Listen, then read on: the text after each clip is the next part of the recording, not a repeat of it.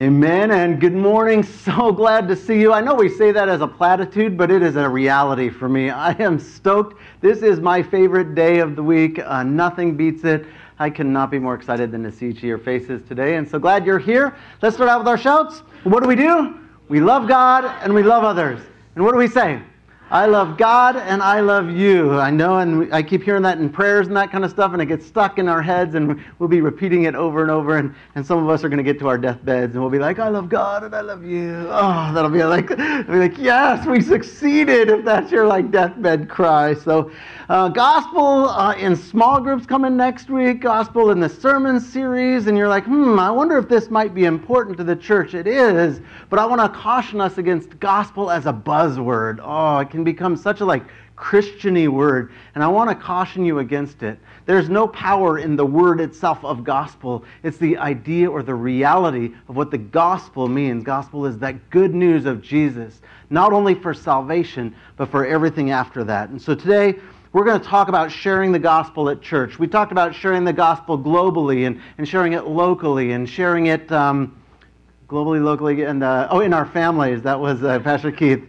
Who got it still, don't worry. And today we're going to be talking about how we share in the gospel at church. Now, church can be a funny thing.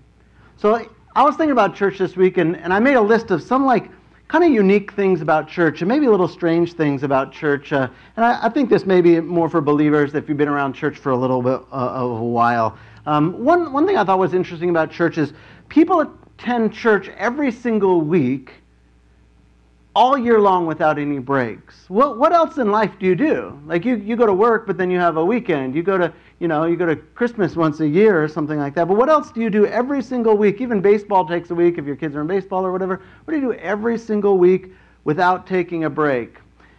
Now, y'all at this church, you take church breaks occasionally, so maybe it doesn't apply to us. But what other thing do people do every single week? Another thing I was thinking about, strange things that church people do, is calling people brother and sister. Now, it's occasionally okay, this is my brother, but when they use it too much, it becomes really weird, right? Hey, brother Sam, hey, brother Rick, hey, sister Karen, hey, and then everyone's brother, sister. I don't talk about my real brother that way. I'm like, hey, this is my brother Dean, can you come here, brother Dean? That'd be really weird. But church sometimes gets really weird about that. Occasionally it's fantastic. I love to be called your brother or your sister. Well, I wouldn't be called your sister, but call you my sister. Sort of as a concept, but not always as a title all the time. That's a little bit weird. A weird one I think church is the famously awkward church side hug. You don't know if you're supposed to give someone a real hug or just a bump, but so you get that butt out side hug. That one's really famous at church because boys shouldn't hug girls or something like that, and boys shouldn't hug boys, and so nobody gets to hug anyone except sort of a Christian-y side hug to keep it all legit, right? And because a lot of sin happens right in church on Sunday morning when you're hugging people. So that one's kind of a weird one. Another one I thought about is praise leaders who start every set with "all right." That one's really weird. Don't worry, Jerry does that every week, and I asked him if it was permission, so I'm not surprising him right now. But yeah, all right, all right, we're ready, Jerry. And then lastly, a pastor who tries too hard to make funny lists. That's so cringy, right? It's so awkward. Amen. Cringy lists. Now today we're going to see two movements about the church that aren't awkward or cringy, but rather life-giving in terms of talking about the gospel. Both fall under the umbrella of sharing the gospel at church, which is our focus for today. And so the first movement, you got to listen really carefully. It's going to be grammatically tricky, okay? The first movement is sharing in the gospel at church. Sharing in the gospel at church. The second movement is sharing the gospel in church. You think, wait, wasn't that the first one? Wait, something was different, right? Yeah, so let me say it again. The first one is sharing in the gospel at church. And the second movement is sharing the gospel in church. The first one is experiencing the gospel together as the body of Christ, or also known as the church. And the second one is the church being a powerful tool to tell other people about the gospel. So two things happen at the church. We experience, live in, walk in, grow in the gospel when we're here at church together.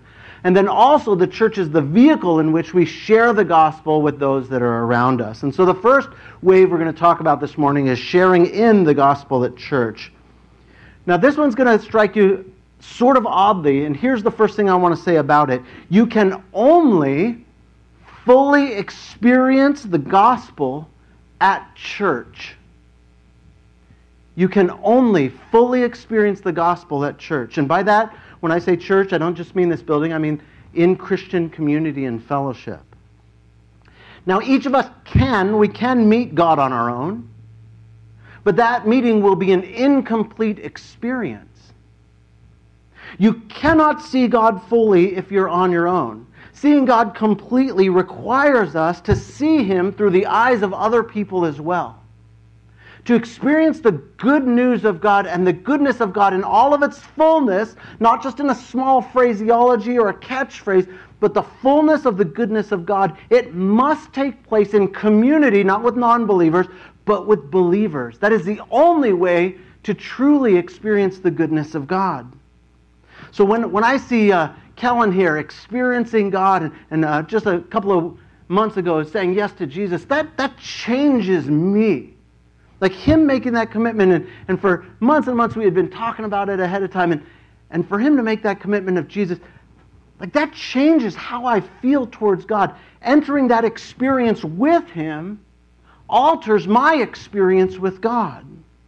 When I'm watching out here and I see Derek out there hanging out with people and talking with people, and like Derek's pretty good at just like small talk and hanging out and being like part of the group, and that's something that I'm not that great at all the time. And so I look at Derek and I participate through Derek. I'm like, yeah, I wish I was like that guy. And I'm so encouraged when I see him doing that. Like, my soul is different as I watch him interact with people. Or, I sit up front and sometimes I can hear Paulo and Julia praising behind me because they praise a little loud. And occasionally I stealthily sneak a glance back to see them because I know probably they're going to have some hands up maybe. And when I get that glance back and I turn back around, my heart is fuller. My heart is different. I'm able to enter into an experience of worship that I wasn't having on my own when I see them and I'm encouraged by them and I enter into their moments of worship, and then I get to join that moment of worship as I hear them and I see them and my heart is full and I'm changed towards God. I see God in a slightly different way that without them I wouldn't have been able to see God. The clearest example is if we don't have a praise band. When I have my guitar at home and I clang that thing away, there is no praise worship happening. It's me hurting a guitar, and God loves me so He listens, but that's it. It is not the same worship. It goes here. I cannot worship on my own ability. I don't have the talent to do it. And so I cannot experience God without these friends that'll do it. People in our lives are necessary for us to experience the fullness of the gospel, the fullness of the goodness of God in our lives. So we can only experience that fullness in community. Now this idea is clearly seen in this first Peter passage that we're going to look at. And look at how God is going to say you're going to go from an individual to a group, and that's how it was meant to be. Check out in 1 Peter 2, chapter 2, verse 4. He says, as you, and then I put in parentheses here, that's a singular you. This is the only time in the passage it's a singular you. So the rest of the time in the passage is going to be a plural you alls. Now English doesn't translate that well, so I did it for you. As you singularly come to Him, God, the living stone, rejected by humans, but chosen by God and precious to Him. So as you come to Jesus, something happens. Here's what it is. You all plural, also like living stones, you are being built into a spiritual house to be a holy priesthood, offering spiritual sacrifices acceptable to God through Jesus Christ.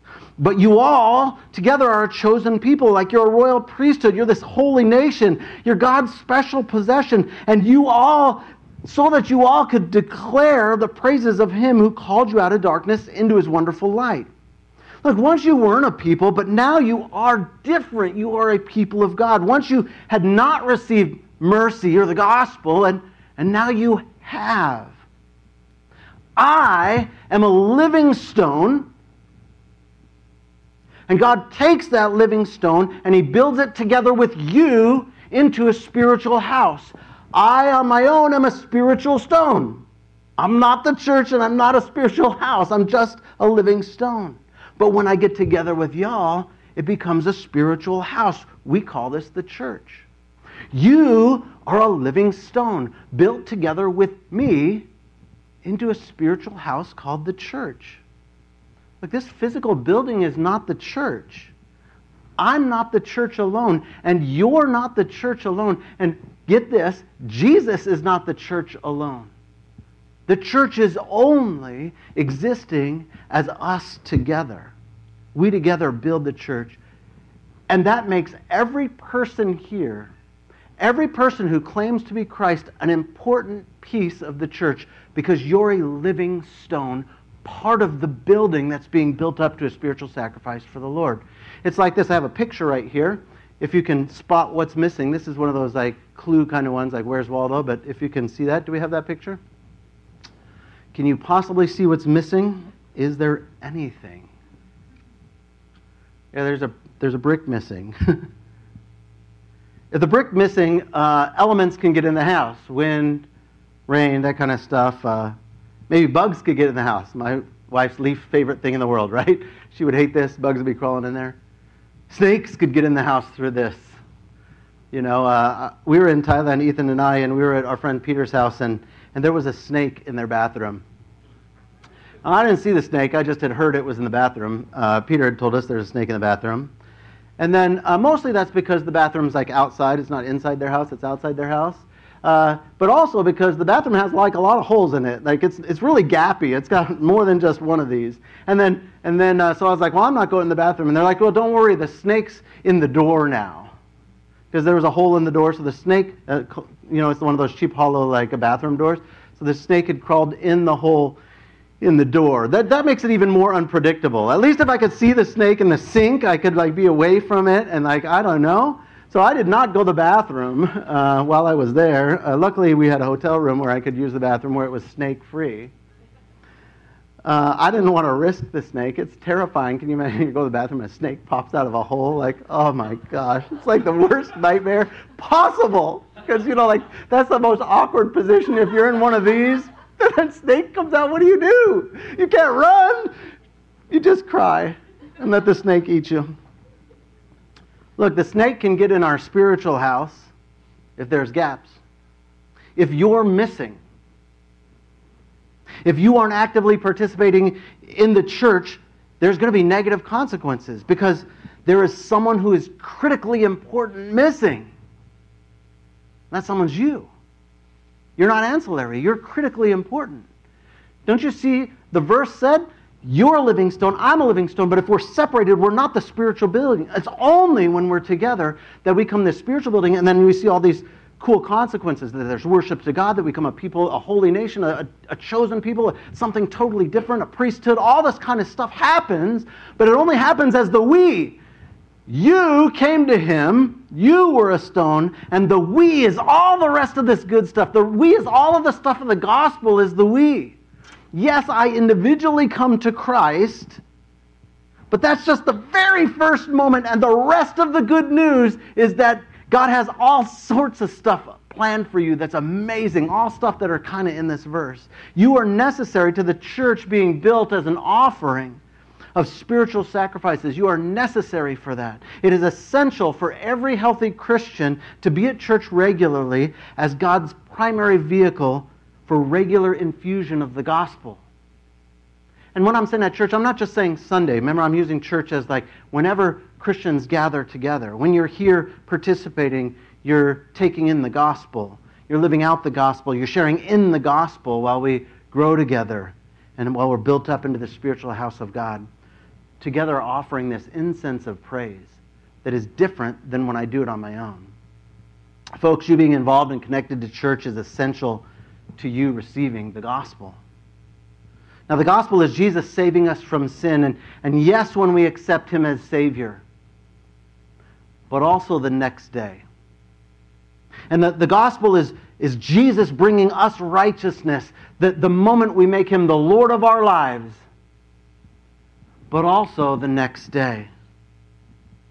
You see, the gospel isn't just for non-believers, and for that very moment when you accept Jesus now, the gospel isn't for you. The gospel, when you accept it, is the beginning of your intake of the gospel.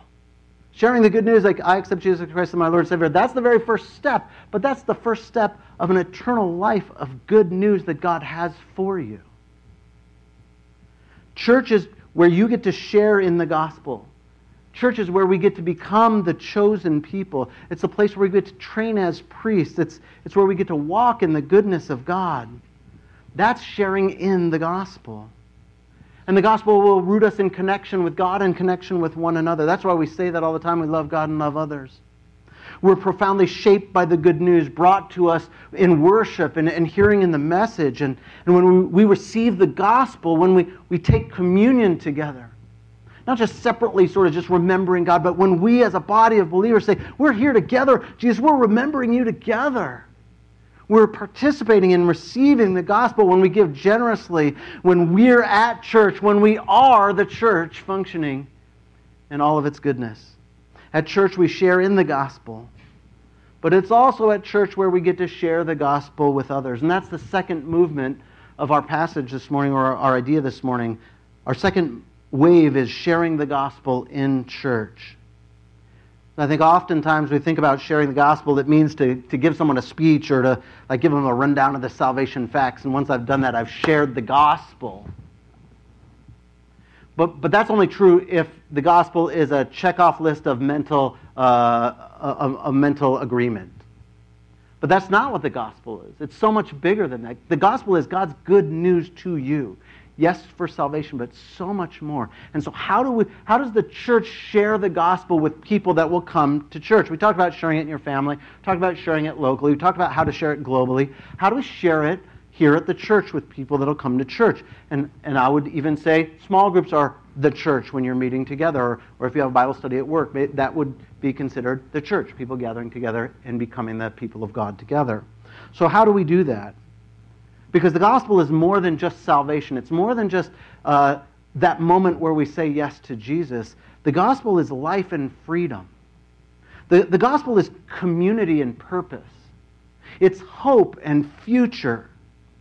And the church is God's delivery system for the gospel to others and to us. So how is that going to show up in church? It's going to show up through each of us. It can't just show up through me. And it can't just show up through you. It's got to be brought through us together. When we're in actual meeting or we're meeting people, I'm going to give you 4 things that you can kind of consider to share the gospel with them.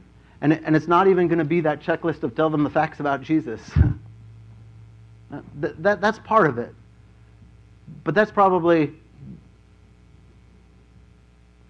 the final part of it. That's where you're sharing the gospel, you love people, that kind of stuff. Oh, not the final, because then you share it with them, they say yes, and then you get to live out the gospel even more.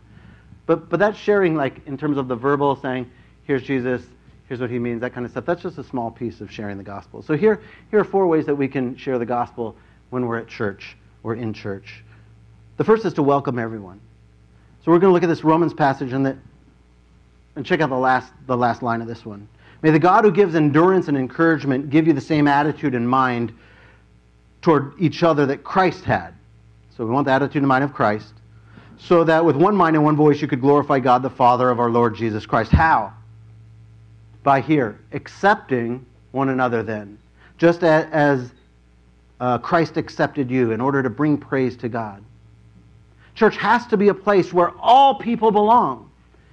It's in our distinctive statement as a church where we say it this way. Everyone is welcome and made to feel welcome. The reason is because that's how we share the gospel with someone. When someone comes in here, they got to know that they're welcome, that they belong, that they're not an outsider, that they're not rejected. It doesn't matter their sin or their lifestyle or the things that are going on, that they will find a place where people will care and love for them and love on them when they come into this community. Where we accept one another, not begrudgingly, but openly and warmly. And that doesn't mean we stay. We're talking about sin. We want to change. We want to be different. But to welcome someone right where they are, not where they should be or where they ought to be or where you expect them to be, but rather welcome someone wholeheartedly. And not just when you're here, hey, welcome, glad to see you. But why don't you welcome into your own family? Invite them to dinner at your house. And I've been seeing this a lot lately, and I'm so excited when it happens. No, I like it a little bit, but you know what I like even more? When you guys invite one another, and I hear about it. Now, you don't tell me because, you guys are super humble like that, but I love when I hear about it. They're like, oh yeah, I was at this person's house. I was like, you were? I was like, killing it. So good. Yeah, we went to dinner with them. Like, oh, we were at Disneyland with them. Oh, so excited. Invite people over to dinner. Maybe after church, say, hey, you want to go to lunch with a group that you hadn't gone with, or a couple of people that you haven't really met so much. Don't just be friendly. Make friends. Difference. We kill it at being friendly.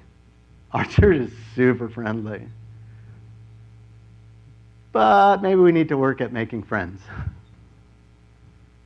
by inviting them to dinner or going out. Food is this great bridge to connect to people. The church is wherever you gather and wherever you welcome people into your life, you're sharing the gospel with them. The moment you invite them to come over, the moment you invite them and tell them they're welcome and that you love them and that you want to walk beside them, that's the good news that they are welcomed and they are loved by God and that people want to be with them. That's the good news people are longing to hear. The second thing you can do is to share the gospel is you can listen well. James says everyone should be quick to listen, slow to speak. This really famous passage, right? Slow to become angry. Listen well and meet people where they are. When you're unsure of what to say to someone, listen to what they have to say is the best place to start with the gospel, by listening to where they are, because the gospel is supposed to be good news. But it's got to be good news to them. It can't just be like, I have this speech memorized, blah, blah, blah, blah, blah, blah, blah. Here's that. Was that good to you? Like, that's not going to be effective. The good news has to be good news to the person receiving it. And so, like, you'll see this with Jesus. If someone is blind, he says, what do you want? And the guy's like, I want to see. So seeing would be good news to you if I healed your eyes? Yeah, that'd actually be really good news. Or like, I'm demon-possessed. He doesn't go to the demon-possessed guy. You know what? This is what I do. I heal people's eyes. You can now see. It's like, no, that's not my problem. I could see before that. And so it's not about giving this memorized speech to someone. You've got to listen to where they are in life. Like, what's going on? How are they hurting? Where can the gospel be good news to them? Where can Jesus meet them? Maybe they have relationship issues. And you say, you know what? I'm a mess without Jesus. The only way I navigate my marriage is because I have Jesus. Otherwise, I would be out of control. Maybe they don't know how to deal with their kids, or they're frustrated at work, or whatever it is. Every situation is different. And so when you share the gospel, you're sharing the good news of God to them where they are. If I'm not dealing with something, then it's not really good news. If you say like, wow, the weather in San Antonio is going to be 78 degrees today. Don't care. I'm not in no one I know is in San Antonio. Enough someone I love or my wife is visiting, then like, oh, that's good news. But it's only good news if it connects or reflects to what I'm going through.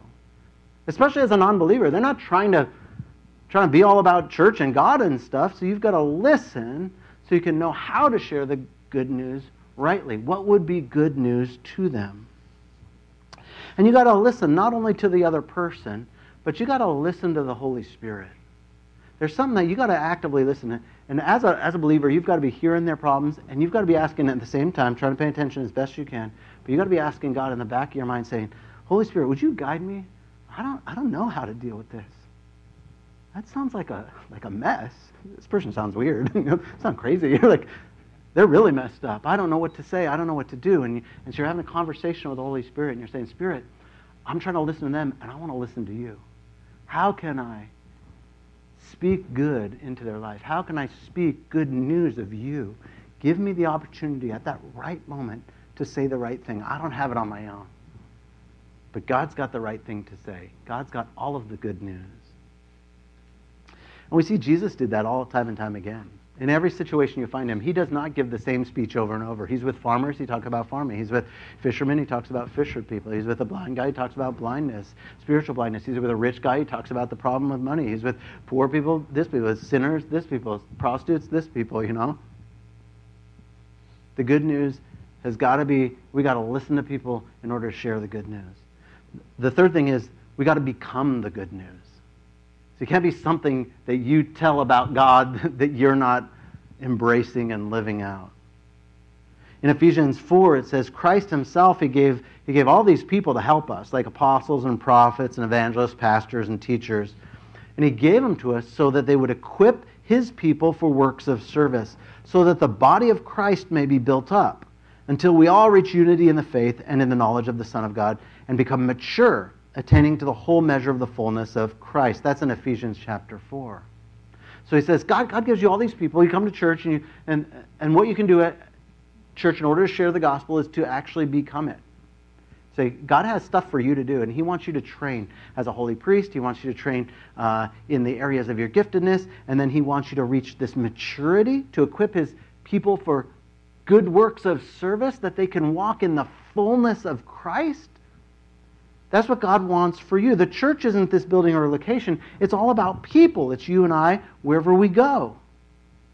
And it's often said that you can only lead as far as you are willing to travel. You can't lead if you won't go there. And you can't lead someone into the goodness of God unless you're there yourself. You've got to become the gospel, live out the gospel, have the gospel be all in you. Let people see the gospel transforming you. And this is hard because you're going to have to be open to sharing some of your flaws. At church we come together and we go, how you doing? Oh, I'm good. I'm all right, Everyone's good and all right. That's fantastic. We have the most good and all right people ever.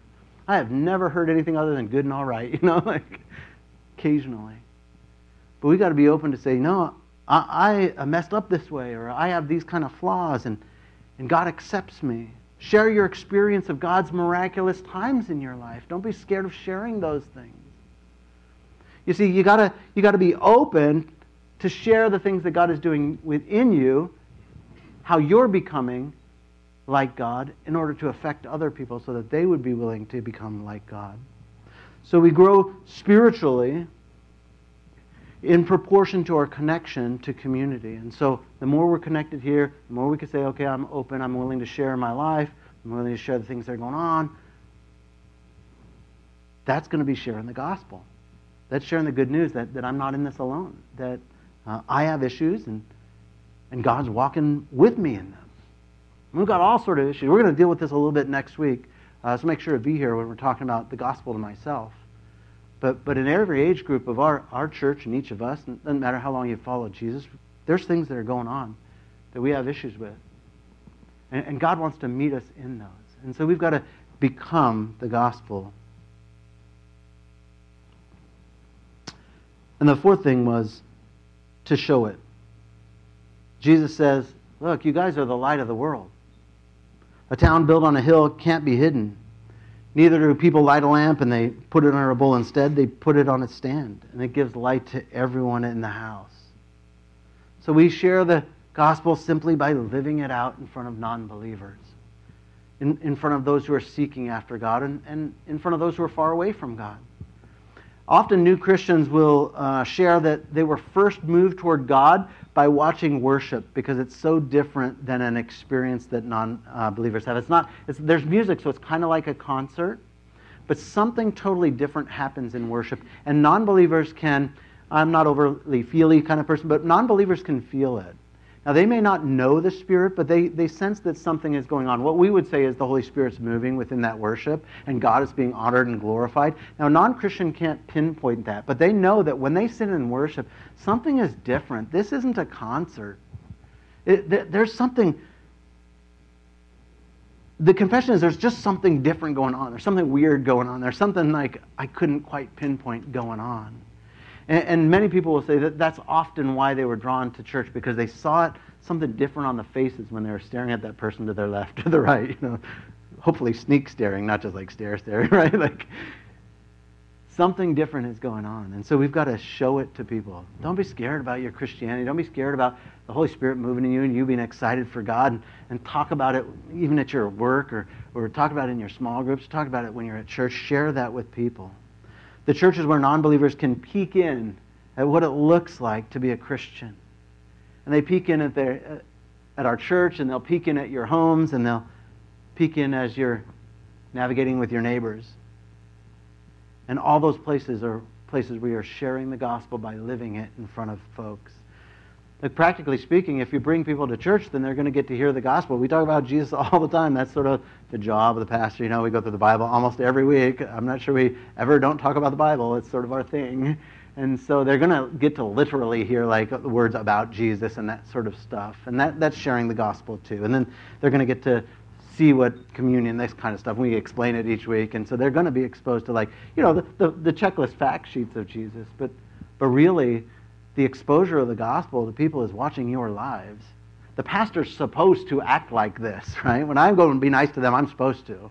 If I call them because they're sick, they're going to be like, oh yeah, he was supposed to. But when you call them when they're sick, when you're nice to them, that's when it matters. You know, because I have to. They're like, oh, that guy, he's a priest or whatever, you know, he has to do that. Like, he has to be nice to me and stuff. Like, it is. I get desk count on all the time. And I'm like, it takes effort for me too. But people are like, oh yeah, you're the pastor, you know. Someone will say like, oh yeah, no one visited me. I was like, my wife cooked you food. We came to your house. We gave you this stuff. And they're like, yeah, but no one called us. I was like, I called you 3 times. How can I be a no one? But because I'm supposed to be doing this. And so when you share the gospel, that's where the power is. I'll be telling them the gospel. And maybe you're really shy, so don't worry about it. Like, you don't have to hit that checklist of things to tell them. I'll tell them. You show them. You live it out in front of them. You share the gospel with each person. And the last thing I want to say is, like, this is your church.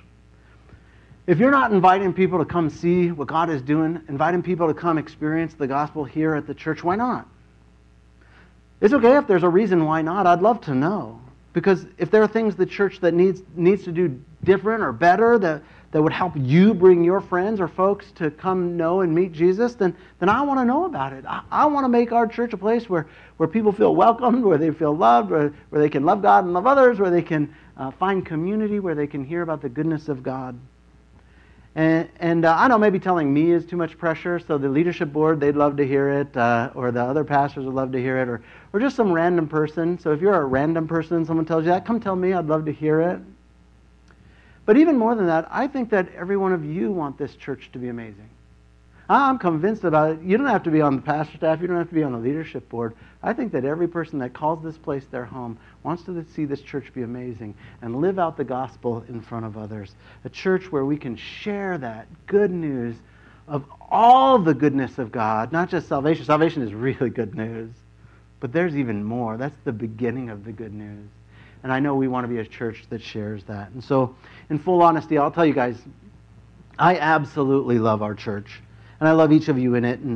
And you all are, like, you're really amazing folks to be around. I've been pastoring for 30 years now. And all my friends are kind of pastors and stuff. I'm really like loserly like that. But, you know, like all my pastors at church, friends are pastors. And I have a hobby of church. It's my favorite thing to do. It's my profession.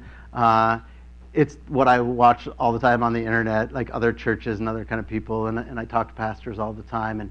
And I'll tell you, not only have I never experienced a church that I enjoy this much, I've never even heard about a church that is so good and so interested in sharing the gospel and so interested in experiencing the gospel themselves and walking in the goodness of God. I have never been a part of it or heard something like that. And so I am so proud and blessed to be your pastor, to be building. I bring my spiritual stone, but I am so proud to set mine next to yours, week after week. So would you stand with me this morning? We're going to worship in one voice, as one body, as one people, just telling God. Remember he said like he's going to stack these spiritual stones together to create this building, and then there will be an offering of praise and incense up to God. That's like this moment right now. And it's powerful and supernatural. Would you join me in it?